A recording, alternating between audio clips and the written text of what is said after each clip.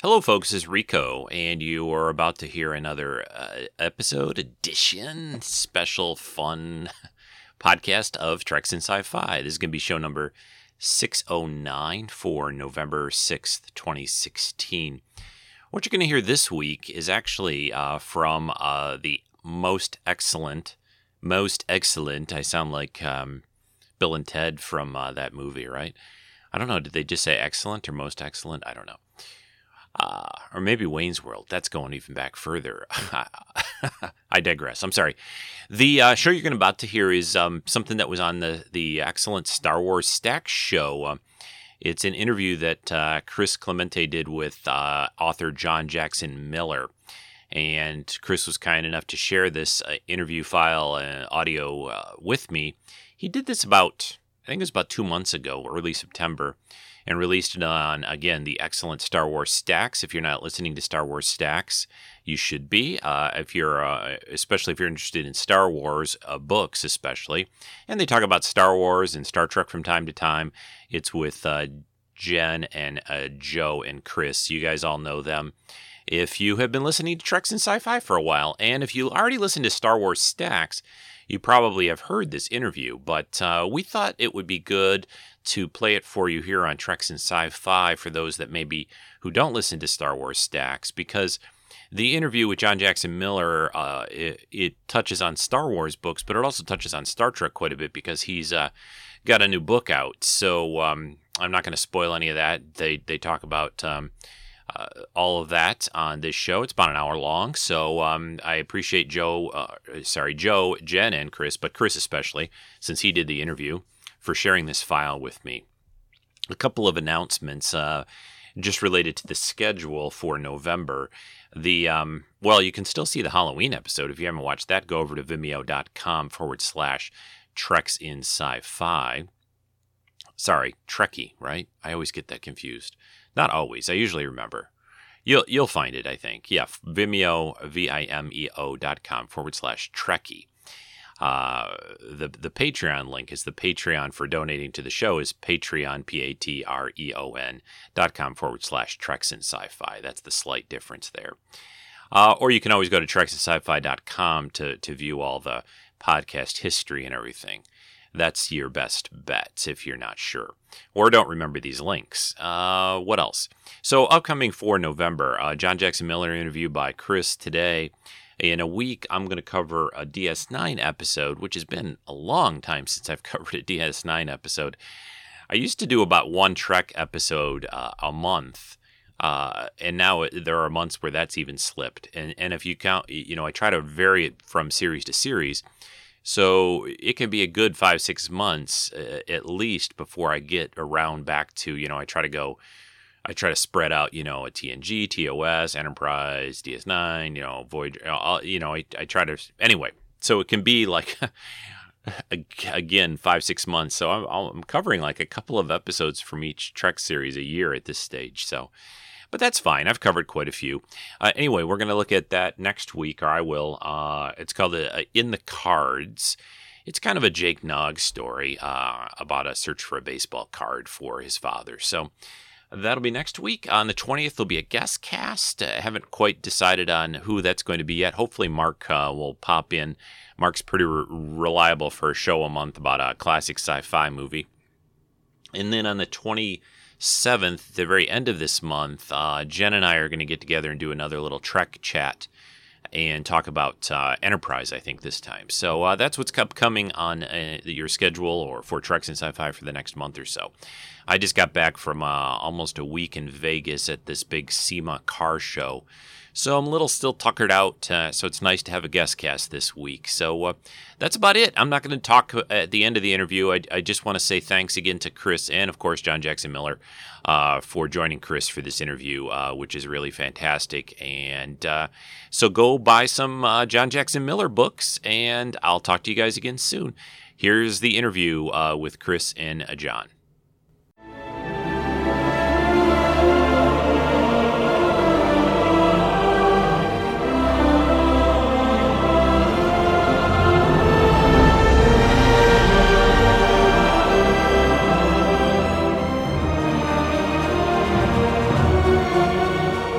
Hey everybody, welcome to Treks and Sci-Fi.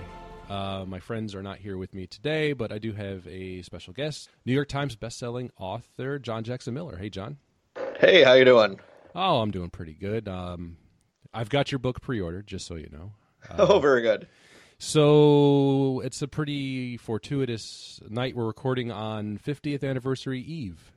Yes. I was just tweeting about that. Somewhere 50 years ago tonight, somebody was going through the TV guide and looking at the listings and saying, "Well, this is really strange. I wonder if we should skip watching My Three Sons in order to watch this," because that was what CBS had on, I believe. So, and I think I'm pretty sure Star Trek was sort of a ratings bonanza at first, if I'm not mistaken. I mean, I'm not sure about that part. I think it was always a struggle. NBC was particularly on some of the nights that the show was on.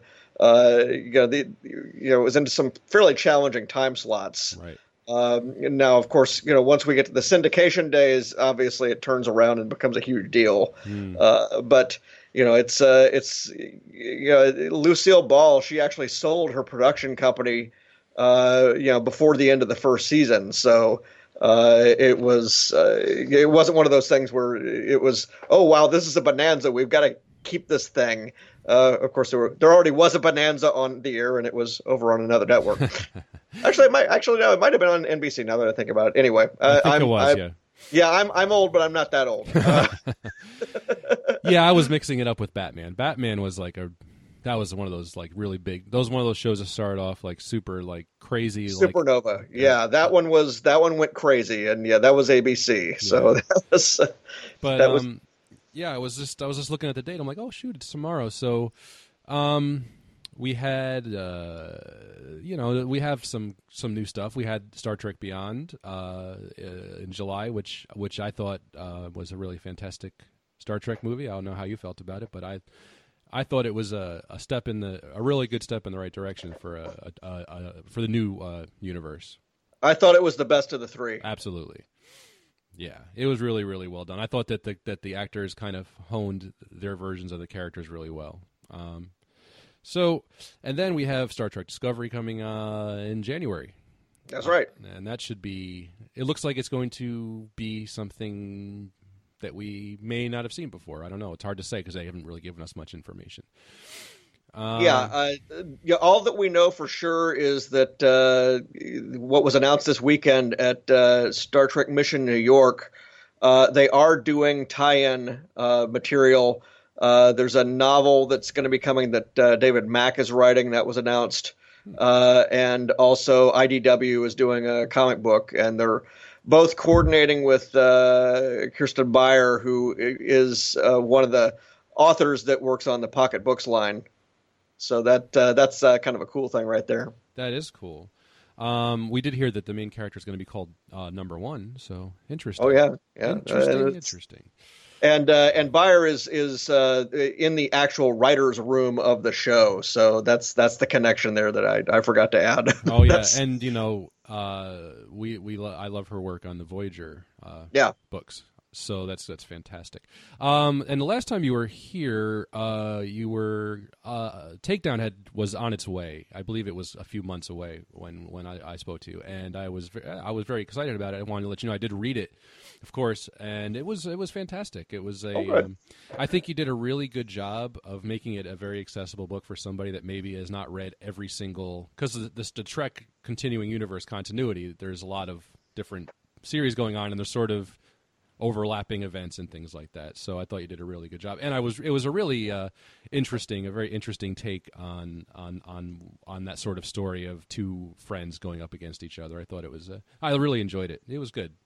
Oh yeah, I tried to make it like it. The novella that I did was sort of like a single episode of the series. This kind of felt more like, either a two-parter or a movie.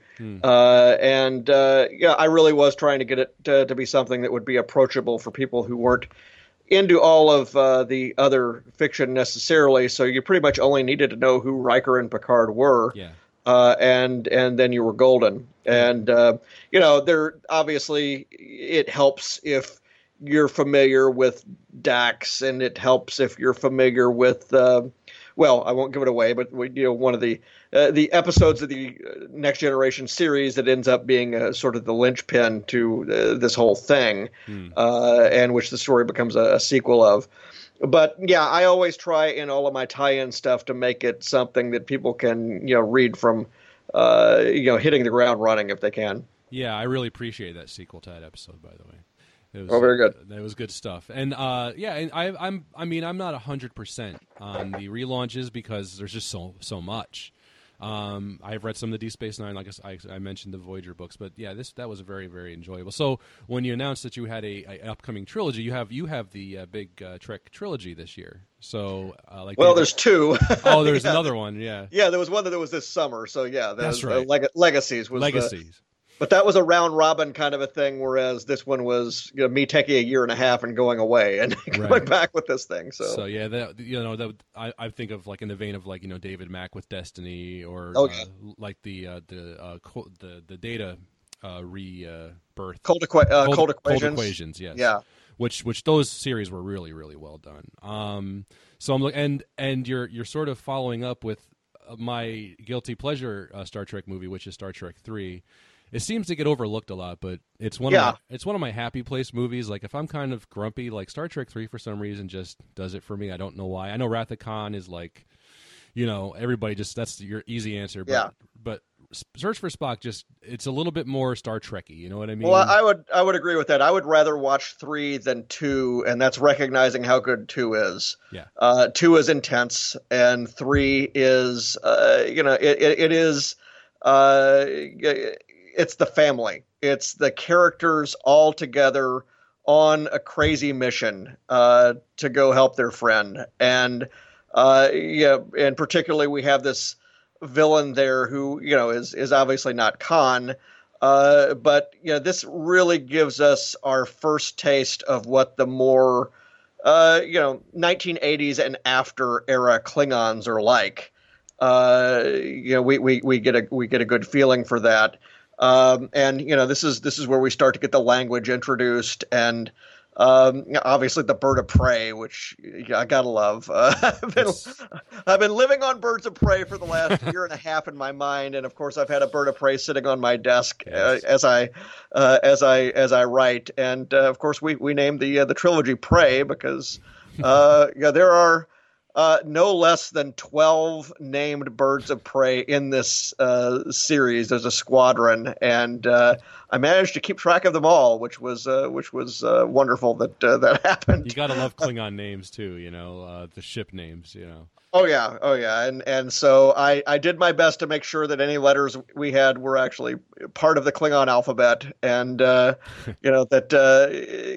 obviously there are exceptions that get made for these things, but I did go and consult with one of the people who teaches with the Klingon Language Institute to make sure that sort of the new words that we coined were somewhere in the realm of being somewhat correct. And if it's not correct, it's not his fault; it's my fault. So it's and we the one of the other nice things was that since.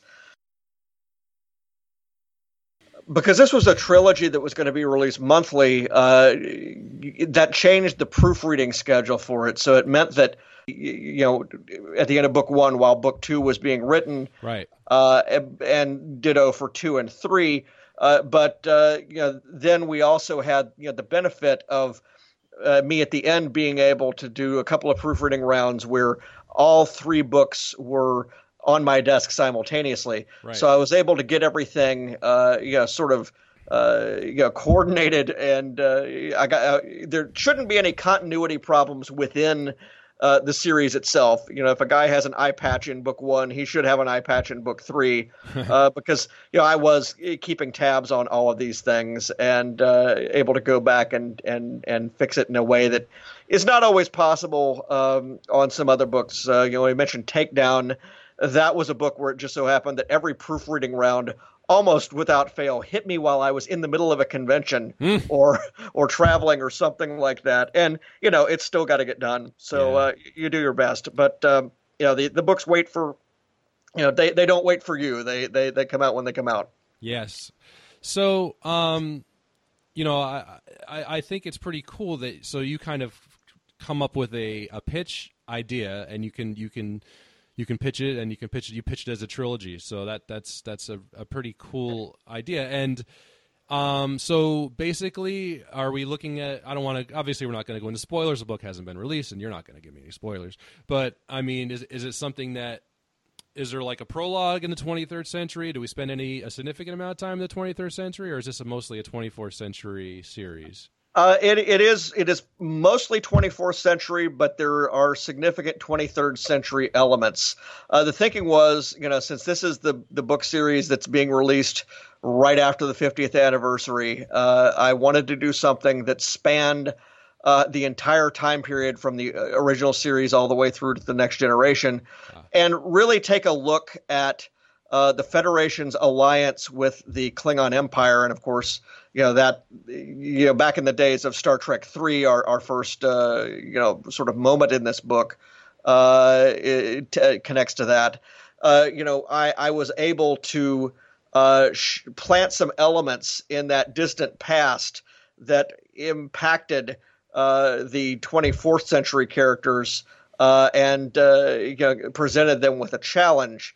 What I came up with was a notion for a political crisis, something that was along the lines of, I'm a big fan of sort of these political thriller movies like, back in the 60s, you had 7 Days in May, where you've got Burt Lancaster as the military general who is planning a coup against the president of the United States, and you have Kirk Douglas over here as the junior officer who figures out what's going on and has to sort of thwart it all. I wanted to do something like that here, but I also wanted to have room to really sort of spread out and depict how this event was going to affect the lives of individual characters, both in the Federation and individual Klingons, and show some Klingons of a sort that we hadn't necessarily seen before. The key moment in this connects to the events several months after Star Trek III. It just happens to be 100 years before where we are currently in Star Trek Next Generation novel chronology. And this has to do with the settlement of the House of Kruge. Kruge is, of course, Christopher Lloyd's character from Star Trek III, the "Give me Genesis" guy, Admiral Kirk. He gets he comes out of that movie extra crispy, and so that's the end of him.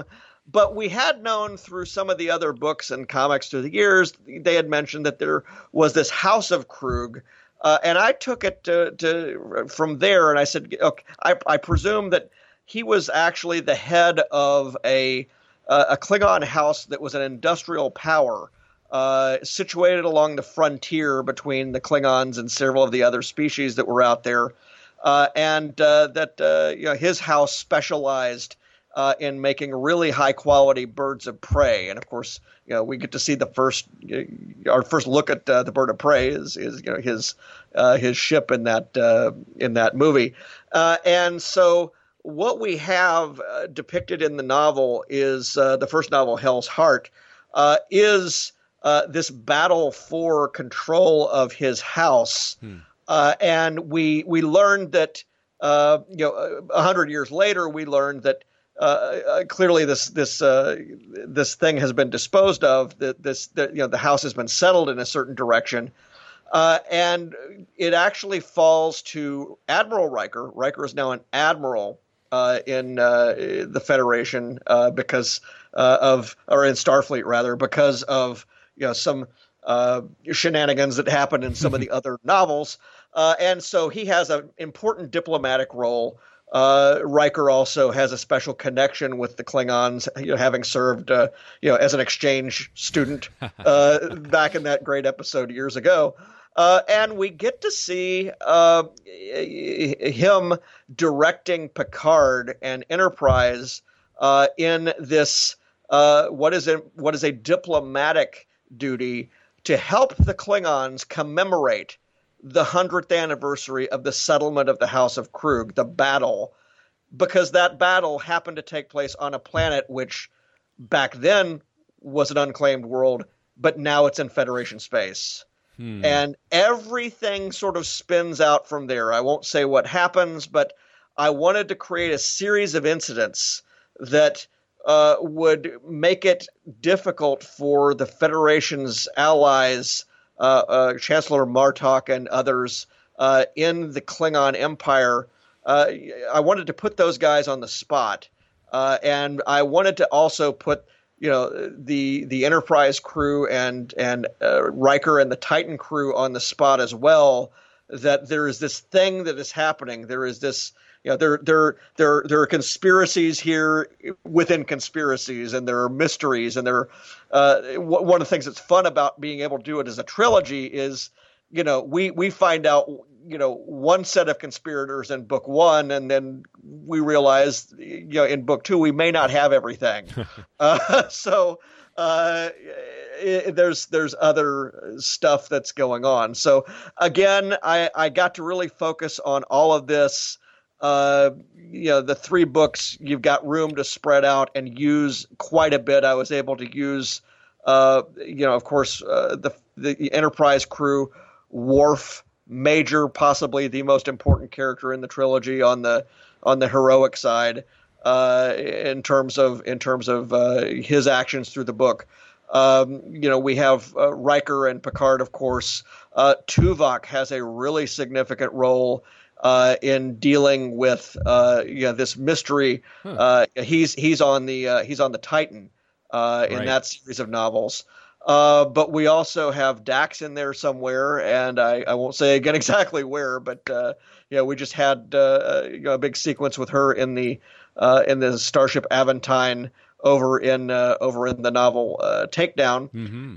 And things were a little iffy between her and Riker as a result of that novel. So I get to have a little bit of continuity with my own stuff, and there is even a little bit of continuity that plugs into the Titan novella I did called Absent Enemies.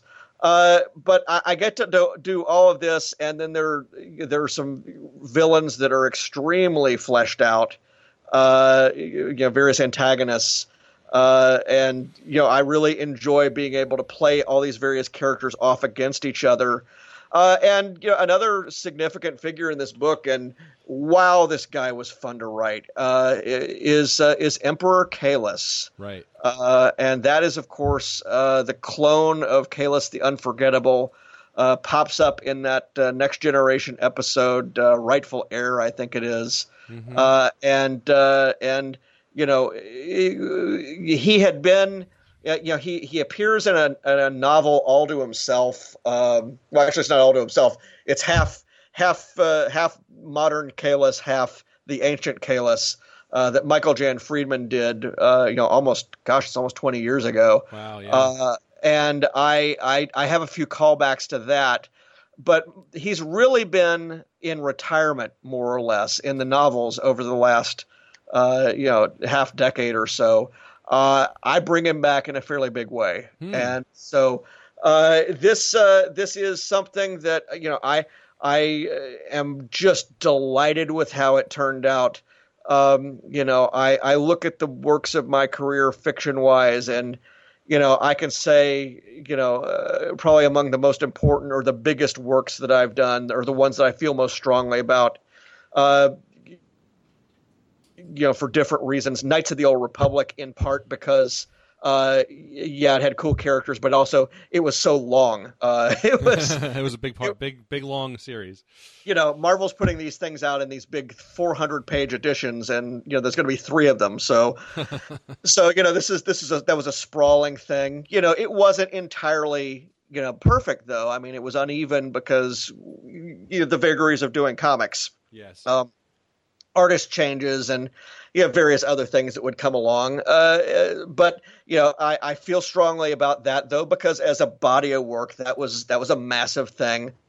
Among the novels, probably Kenobi I feel the best about, in the sense that I don't think I would change a word. I think on the execution side of things, it was as good as I could have made it. Yeah. And this, and again, everything that comes out of your keyboard feels great when you're writing it. But at least at the distance of somebody who has had to read these books now 5-6 times, I feel about as strongly about this as I feel about the other two, because it's got an even dose of both things. I mean, I think the execution is really, really good, and it's big. I mean, it's a third of a million words we're talking about here that people are going to get in monthly installments, right. And starting at the end of September. And I'm some of those copies are actually starting to get out into the wild now, because they had them at Star Trek Mission New York. Oh.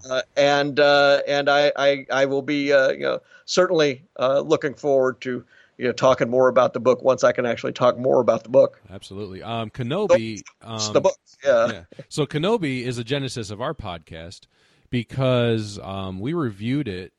We got to we were the three of us. We're all like, "Hey, we love Star Trek or Star Wars." We're in Star Trek mode right now. This is a Star Wars podcast, but we're like, we love Star Wars books. We read at the time it was still the EU, and I'm like, "Hey, we should do a fill-in show for our buddy Rico, and maybe we'll review a book." So we did we said, well, this new Kenobi book is coming out, and I'm like, yeah, sounds like something, and we just all loved it so much. And it's our high watermark still, even as we talk about the new continuity going forward. We always say, well, we haven't, maybe have we had our Kenobi yet? And we're like, we haven't quite had our Kenobi yet. And I think a couple of our listeners were like, they want to see like a follow up to that. And I don't know how possible something like that is, because Kenobi sort of exists in the realm of legends now. But I think Kenobi, the great thing that you did in that book was you gave me characters that weren't characters I knew that I really cared about, which is a tough thing to do in a Star Wars book. Yeah, I mean, it was 90% told through other people's eyes. Right, and that was, I think, the thing that really struck all of us was that, like, hey, normally we're like, yeah, skip this, let's get to Han, or, but no, I mean, that was a really, I mean, that could easily, in my opinion, slip right into canon and be part of Obi-Wan's story after he got to Tatooine. I don't see any reason why that shouldn't be part of it. I agree, and that's one of the reasons why it doesn't bother me. People are always, how do you feel? How do you feel? Well, it's still on my shelf. Exactly. Just went to a 5th printing in paperback. Yeah. I mean, I can't complain about that. Can they do something with it? Would they do something with it? I think it would be wonderful. Could we do something more? I think it would be wonderful. Again, but that's not because necessarily I really want to reinvent the wheel or coast on however good that thing was. Yeah, anything that was going to be a sequel of something that people loved is always going to be, people are going to compare it against the original, and you're stuck there. The reason that I would want to do it is because I think the character and the setting are fascinating, and there's just a lot to be done there. Sure. But it was definitely written to be a completed work, and if that's all, if that's the period, exclamation point, end of sentence on it, that's fine. I wrote it to sort of be that.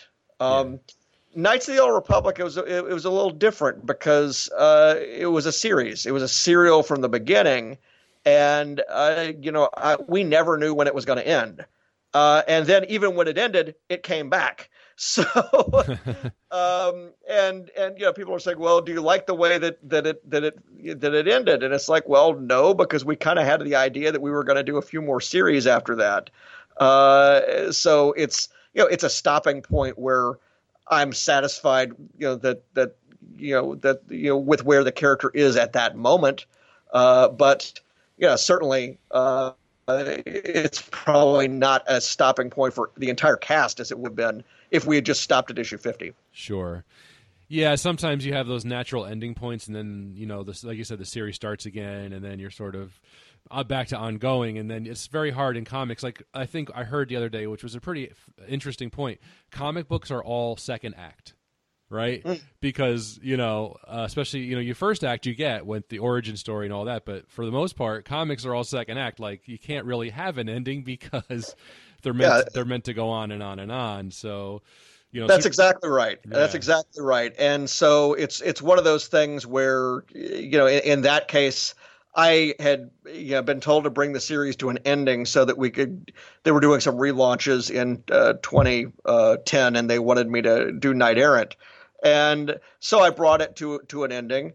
But when they said, well, we want to do a miniseries, I was able to just go back in my notes and say, well, okay, well, I know what Zane Carrick was planning to be doing, or rather what I was planning to do with him in the next sequence. Yeah. What ended up happening with that story, which was different, is that I would originally have told that story with significant backstory, B plot stuff with the other characters of the ensemble. I see. And here we're talking about the war storyline that we did, and what Dark Horse wanted was a solo book, at least in the first storyline, so that we didn't burden new readers with all the other baggage of everybody else that we had. And I think a lot of people felt at the time who were reading it that this was a team book. It was never a solo book. I always thought it was interesting just to try it and see if it would work. But I also thought, we'll probably have a chance to go back and do volume 11, volume 12, volume 13. Right. But again, with these things, with comics in particular, where the wheel stops, nobody knows. Right. And so you always have to be willing to put your ship into port wherever you have to go. Yeah, and Marvel's got the license now, so who knows what could happen in the future. Obviously, I mean, you're not an unknown quantity, and neither are those books. Those books were very popular, Star Wars comics. So, and I like that era because it's so far removed from what we know that like you can just sort of have a lot of fun with it. I mean, it doesn't have to. You're not stuck. You're not in Rogue One territory where you're like we're shoehorned into like this like 1 month time span or however long. Oh yeah. You know what I mean? So like at the end of Rogue One, well, there's going to be some plans for this Death Star. So I mean, you kind of know where it's going to end up, which is fine. I mean, it looks like it's going to be a really exciting movie. But I'm always a little bit more interested with exploring things that that can be completely new in that universe. I always find it interesting to see somebody play in the universe, and just how other things that exist in that universe that aren't beholden to things that we already know. That's interesting. That's kind of what Rebels is, right? Which of course ties into the New Dawn novel that I did. I mean, Rebels is none of these people were anybody we'd seen before. That's true. And so it kind of follows along with them, and then we bring in the major characters as guest stars. So it's and now we're getting Thrawn, which is very interesting. That's and this is why when there was such hyperventilation about and I understand why about the canon. To me it looked like something where folks, just wait and see. In a few years things may look quite different. Yeah.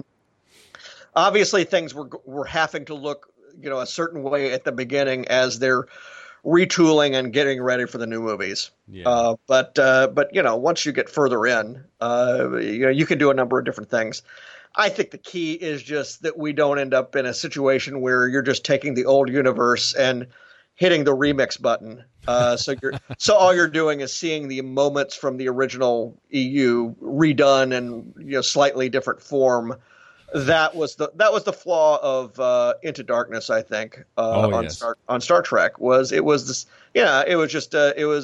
previous, it was Wrath of Khan on puree. I mean.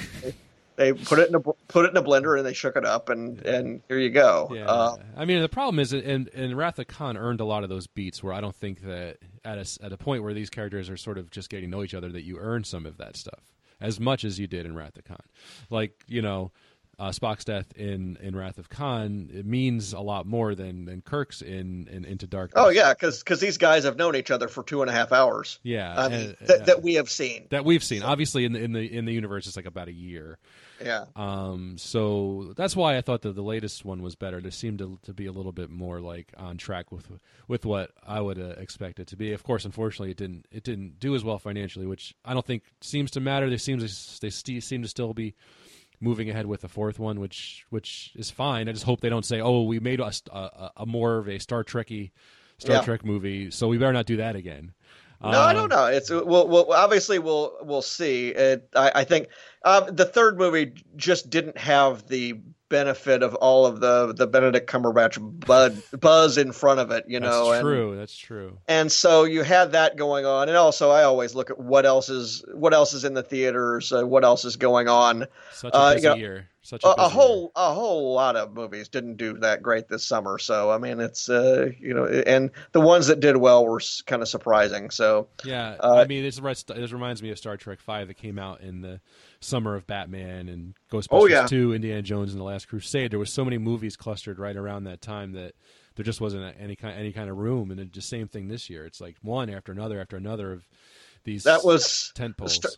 Trek 5. I was a student at University of Tennessee. I was editing the campus paper that fall, and I was there for the summer session, and so I hired myself as the movie reviewer, and I remember being there, and that's I gave Trek 5 a pretty good review, but then you're right, that was. We go immediately from that into Ghostbusters 2, and then into Batman, which I saw in the theater 12 times. So that tells you where I'm at on that. But I mean, there was a the second Timothy Dalton James Bond movie was that. License to Kill, was that? Yeah, it was License to Kill. I really liked it. Oh, so fantastic. And then also we got. Lethal Weapon 2, I believe it was. Huge movie. Yeah. And of course, not to mention Indiana Jones. That was in the beginning. It was that May. That was May. So yeah, that was May. That was so yeah, 89 was pretty darn good for that kind of stuff. But yeah, I mean, you always have to look at what's going on. I think it was either Trek 5 or Ghostbusters. I think maybe Trek 5 was out of the theater at that point. I think it was Ghostbusters. One of our theaters in Knoxville, what they did was, and this is again all happening in June of '89, that Batman was doing so well, they wanted to put it on an additional screen, but they didn't have the extra film, the reel, and so what they were doing was they were actually stringing the film in between the projection booths. They ripped Ghostbusters 2 out of one room. Wow. And they were stringing it between them. That's fascinating. Yeah, and so I remember at that theater that we were getting film breaks by the end of by the end of my 12 time viewing by the end of the summer, and I guess maybe that's why, I don't know. Film, by the way, kids, is stuff they used to put a light through and you'd see a movie through it, and now it wasn't a 4K digital presentation. Oh yeah, so but yeah, obviously this is a side trip here, but I think it's important when people are looking back, whether they're talking about how well Star Trek did when it was originally on or how well these individual movies did.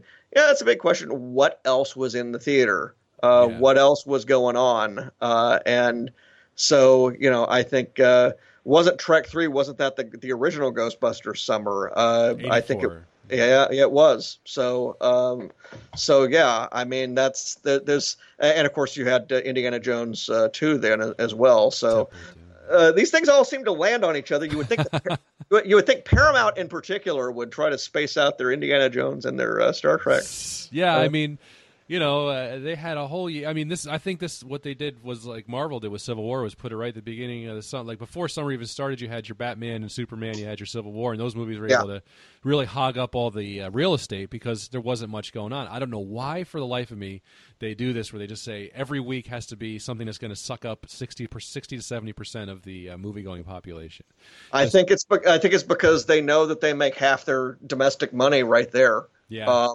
or more of it. It's the opening weekend. The drop off of these things, even the popular movies, the drop off is 60%. Yeah. Yeah, I mean, I think the best you can hope for is to go down by 30%.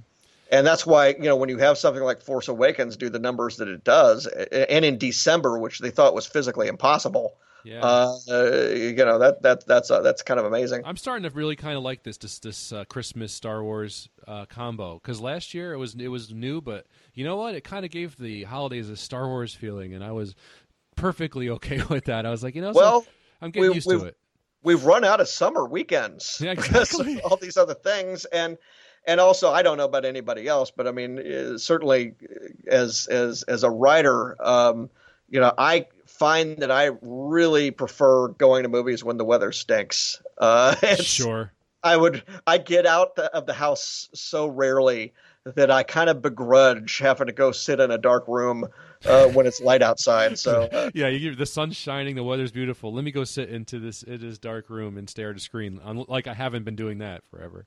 So it's really like I say this all the time. Like we're living in this like a golden age. If you grew up like me in the '80s, or whenever, and being a geek was not exactly a thing where you could walk around and be proud of, at least in my school. Oh yeah. And now all of a sudden I got these jocks talking about asking me about Captain America and all these others like now that the Netflix shows are on, like, so what's the deal with Daredevil and all these and the Kingpin and. I get to sit there and talk about like second tier, third tier Marvel characters or DC. We're suddenly of use, and that is very strange. Exactly. Now I remember I wrote a column for Comics Buyer's Guide, which is where I spent the first half of my career more or less working for them. I wrote a column about reading comics in public, and it was titled "Have We No Shame?" Because. I was observing, and this was like 2004 or 2005, I was observing that, I would be reading a comic book or something like that in public, and even then I would still hide it behind something or a newspaper or whatever. I just tended not to do that because back in the day being the 80s, you could get ragged on for that. Sure. There was that moment where everybody in junior high read comics, and then the second that you got off the bus for high school, at least in my case, people didn't want to hear about it anymore, and that was fine by me because I absorbed everybody else's collections. And actually, that probably set me on the path that I'm on now because it forced me to turn outward from my local fandom. It forced me to go find the local comic store. It forced me to go find the local conventions, and it forced me to subscribe to Comics Buyer's Guide and start doing my own fanzines and things where I was communicating with people around the country. Yeah. I don't know that I would be doing what I'm doing now if I hadn't had to externalize my fandom. Yeah. But yeah, I mean now you can find a convention just at your laptop, and if you it's pretty rare that it's pretty rare that you will get flack at all for reading comics or manga or anything else like that, or role playing. Yeah. I don't know how to be uncool anymore. That's yeah, exactly. I think. At this point, I'm uncool. I'm like doing fantasy football and reading comic books. I mean, I don't even know where I am anymore. It's like fantasy football's another one. I mean, this was rotisserie baseball, as we used to call it. Yes. Oh yeah, or as I used to do it. I was a big war gamer, and Avalon Hill produced a line of Status Pro basketball and football, and baseball games, and the whole notion of sitting down with a theoretical baseball game that you're playing, or a theoretical football game, or whatever, and coaching your team, or selecting your players, or having a draft. Yes. That was peculiar. Yeah, and now everybody. I mean, today in my office as a professional person, I screamed out loud because somebody picked up Odell Beckham Jr. instead of me, and I was very upset. And I'm I was really upset, and I'm like, And you know what? Because, a lot of the people in the office are doing it. It sort of becomes this sort of communal thing, which I think is what it becomes with, like, conventions. I mean, I was talking about how conventions used to be so small. You go to conventions now, and it's like I'm in Times Square. I mean, I remember going where, there was a couple of, smaller guests, maybe somebody that was a regular on a series, and then, a dealer's room, and there was a few hundred people that would show up, and it was just a nice sort of event. Now it's like, boy, oh boy, it's like a media circus. You know what I mean? So...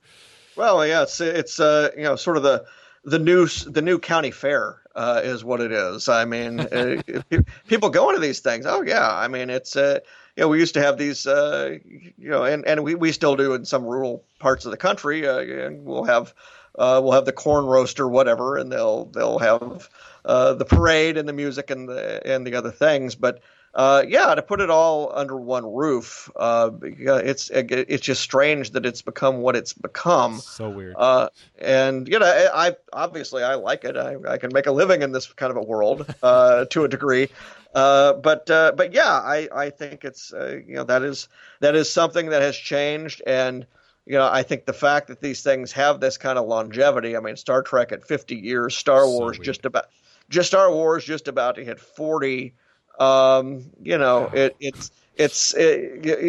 really is something where it's been part of people's lives for a long time, and if you haven't learned to accept it yet, you might as well just go do something else. Yeah. So we no longer have shame about reading comics or watching science fiction or playing role. I guess if there is anything, it's that competition between fandoms or between little, one fandom is a little geekier than another. One subset is a little, okay, you talk fantasy sports. I have on occasion had a fantasy golf team. Wow. So that's really, niche. really geeky. That's really geeky. I mean, that's that's fantastic.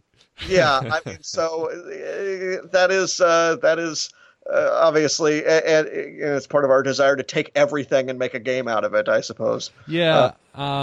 So we're talking. So we are on the cusp of the 50th anniversary of Star Trek. So can you pick a episode of Star Trek that you treasure above all? Oh wow! I know that's a hard one. I mean, series-wise, I guess it'd be easier. I mean, I think I have one that I think is what no, you know what? I got like 5 really. I mean, it's hard to pick. I mean, I go with episodes like Inner Light, Far Beyond the Stars, City on the Edge of Forever, things like that are sort of those are all in anybody's top top 5 or 10 list. I really in Next Generation I really strongly value all the Klingon Empire episodes. Oh yes. So Sins of the Father, Rightful Heir, some of the Klingon Civil War episodes are a little uneven in places, but once the Romulans showed up, well, that makes things a little complicated trying to find a place for that. But certainly.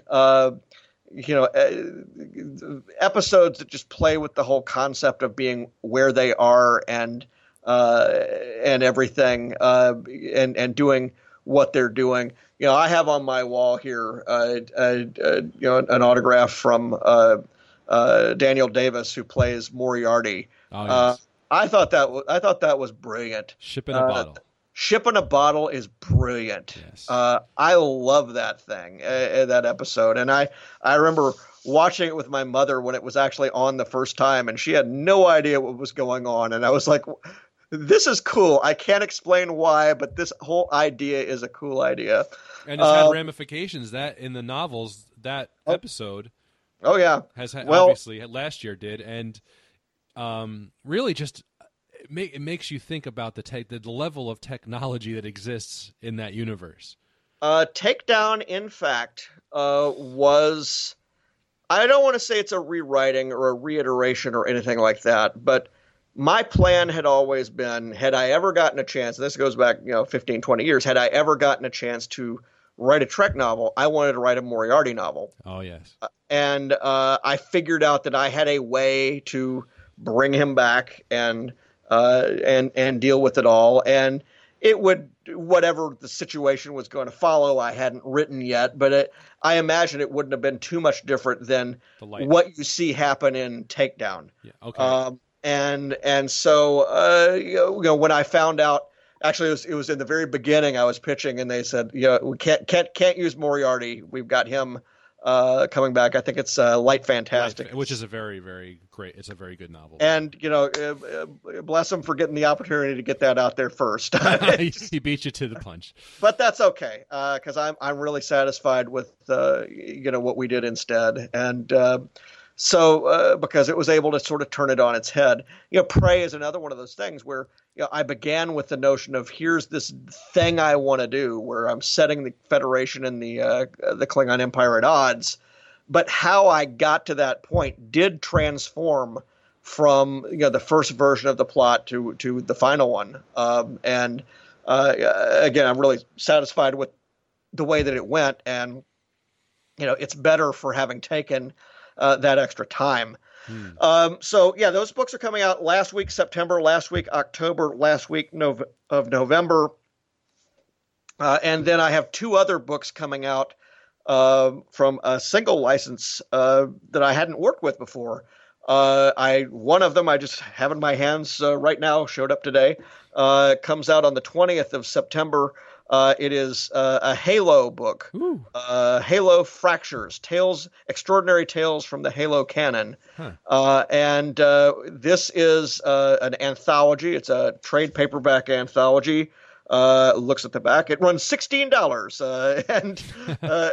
And this has stories by Matt Forbeck, who writes some other Halo novels, Morgan Lockhart, James Swallow, that's a name from Star Trek. Yes. Christy Golden, that's a name from Star Trek and Star Wars. Joseph Staten, Frank O'Connor, John Jackson Miller, who is that guy? Troy Denning, there's another Star Wars author right there who also has a Halo novel out. Kelly Gay, Frank O'Connor, Brian Reed, Tobias Backel, and Kevin Grace. These are all stories from various parts of the Halo continuity timeline. Mine goes way back and includes the Forerunners. So that's cool. That's a group from the very distant past of Halo. And then in October, from Dark Horse, I've got comics coming out again. This is a graphic novel for Halo, also an anthology, and it is called Halo Tales from Slipspace. And these are all stories that take place, I believe, all of them take place after Guardians, after Halo 5. And mine is an original story. It's very much a military science fiction story that takes place, and basically it picks up right where the game leaves off. So that is fun. There's several other authors in that. That's Dark Horse. That's sometime in October in hardcover, actually. And then I have a number of other reprint books coming out. All my Mass Effect stuff is coming out in an omnibus from Dark Horse in November. And then the second third of Knights of the Old Republic comes out in March from Marvel. That's the Legends Epic Collection for the Old Republic. That's when that comes out. That's exciting because they're including all of the old text pages that I used to do that Dark Horse never reprinted. And also they're including for the first time the handbook that I did for Knights of the Old Republic, never reprinted anywhere. That's got some great art, including some cross-section designs of ships that Dustin Weaver drew for us. Actually, he drew the cross sections before we even had a handbook, and we said, we need to do a handbook to actually make a place to put these things in. But anyway, so yes, that comes out in March. One more licensed property that I'm working with for the first time, and we just announced this in January. Titan Books is putting out an anthology of prose stories called Planet of the Apes: Tales from the Forbidden Zone. Oh boy, you're in my wheelhouse. I can't. I'm looking forward to that. And those all have to do with the original 5 movies and the TV show. Oh, that's great. And there's a number of different authors that are involved in that, including myself.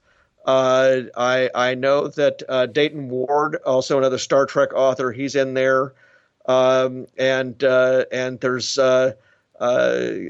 several others, and it's just going to be I think a really cool thing because they're bringing back in that time frame. Because they're approaching the next Apes movie, they're bringing back in that time frame. They're gonna re-release the adaptations for the original 5 movies. Although of course the first wasn't an adaptation; it was the actual novel itself. But yeah, those are some books from some fairly big name authors that they were able to get back in the 70s to do those things. I think Jerry Pornelli wrote the one for Escape. And I was able to draw upon that because my story overlays the events of Escape from Planet of the Apes. So that is really going to be fun. Greg Cox, that's another author that people could be familiar with from Star Trek. Bob Greenberger, he's in this thing as well. Quite a long list of people. That comes out January 24th. So there we go. That's quite a lot of. I just pre-ordered that Planet of the Apes book because, boy, oh boy, that's a happy. Those are all happy place movies for me. I love that original series so much. Oh my goodness, so that's fantastic. It's part of some of those movies are part of sort of this obviously this chain of depressing movies from the 70s. Yes, and there's a subset within them, depressing movies from the 70s. That had scenes set in real life office buildings or public malls. So I always think that Conquest of the Planet of the Apes, Conquest of the Planet of the Apes, which is like in an office center, Century City, I think, in California. Yeah, that one belongs in a double feature with Logan's Run. Oh yeah, which is it takes place in a place where the doorway to it looks like the Dallas Market Center because it actually is. Not to mention that in Escape they were in regular times in the 70s anyway. Well, and that's what I love about what my story, which is called Murderer's Row. It actually is about that sequence where you have Cornelius and Zira moving around in high society with all the Hollywood types. Oh, that's great. And so I got to write sort of a television pastiche of what was going on in the media at that time, because it had been canonized in that movie that it definitely was 1973. Right. So whatever else is different in the timeline,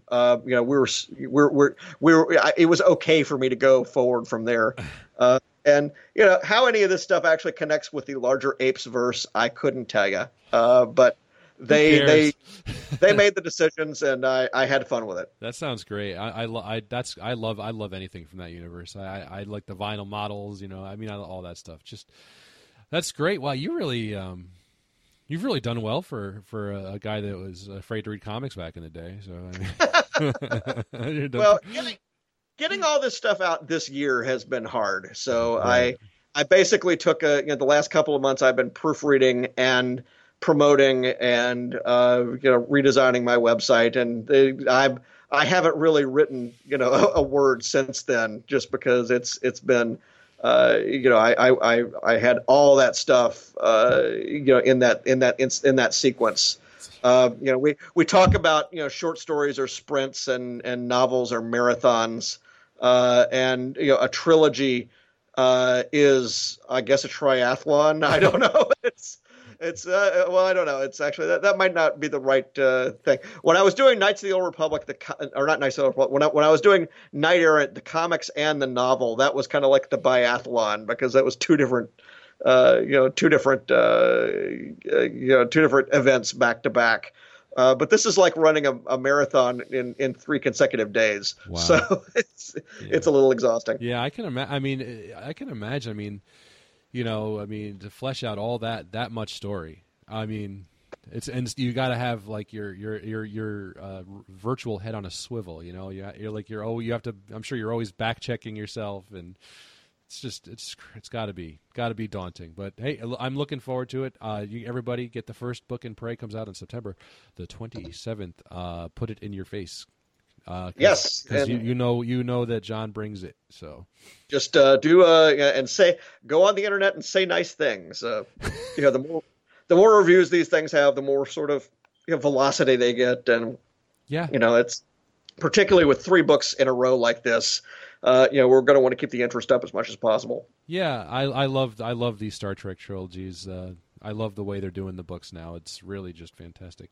So I really can't thank you enough for showing up on the nearly the 50th anniversary of Star Trek. It will be by the time this goes out. So thanks a lot, John. Hey, I appreciate it.